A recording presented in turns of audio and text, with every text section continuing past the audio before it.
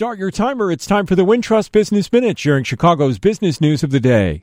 A tentative contract between Caterpillar and the United Auto Workers Union will stop the company from closing plants. The deal also includes pay raises and bonuses for thousands of workers. The labor contract covers 6 years and puts a moratorium on plant closings by Caterpillar, which had been moving some production away from unionized Midwest plants. It previously closed a plant in Aurora and moved production from facilities in Joliet and Chicago. Caterpillar currently builds mining dump trucks in Decatur and bulldozers in East Peoria. It's here, Garrett Popcorn's newest flavor, Frango Chocolate Mint Caramel Crisp Mix. The company's rolling out the new popcorn for St. Patrick's Day, and sales will begin on March the 10th.